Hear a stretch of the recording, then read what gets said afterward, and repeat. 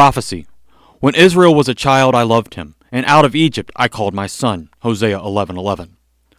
Fulfillment in Jesus. When the Magi had gone, an angel of the Lord appeared to Joseph in a dream. "Get up," he said. "Take the child and his mother and escape to Egypt. Stay there until I tell you, for Herod is going to search for the child to kill him." So he got up, took the child and his mother during the night, and left for Egypt, where he stayed until the death of Herod. Matthew 2:13-15. Israel had once sought refuge in Egypt from a worldwide famine. After 430 years, God had to deliver them from evil Pharaoh's slavery through his servant Moses.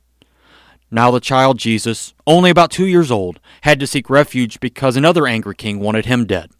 Even as a child, Jesus was not liked by the authorities because he is the King of Kings and Lord of Lords. Amen.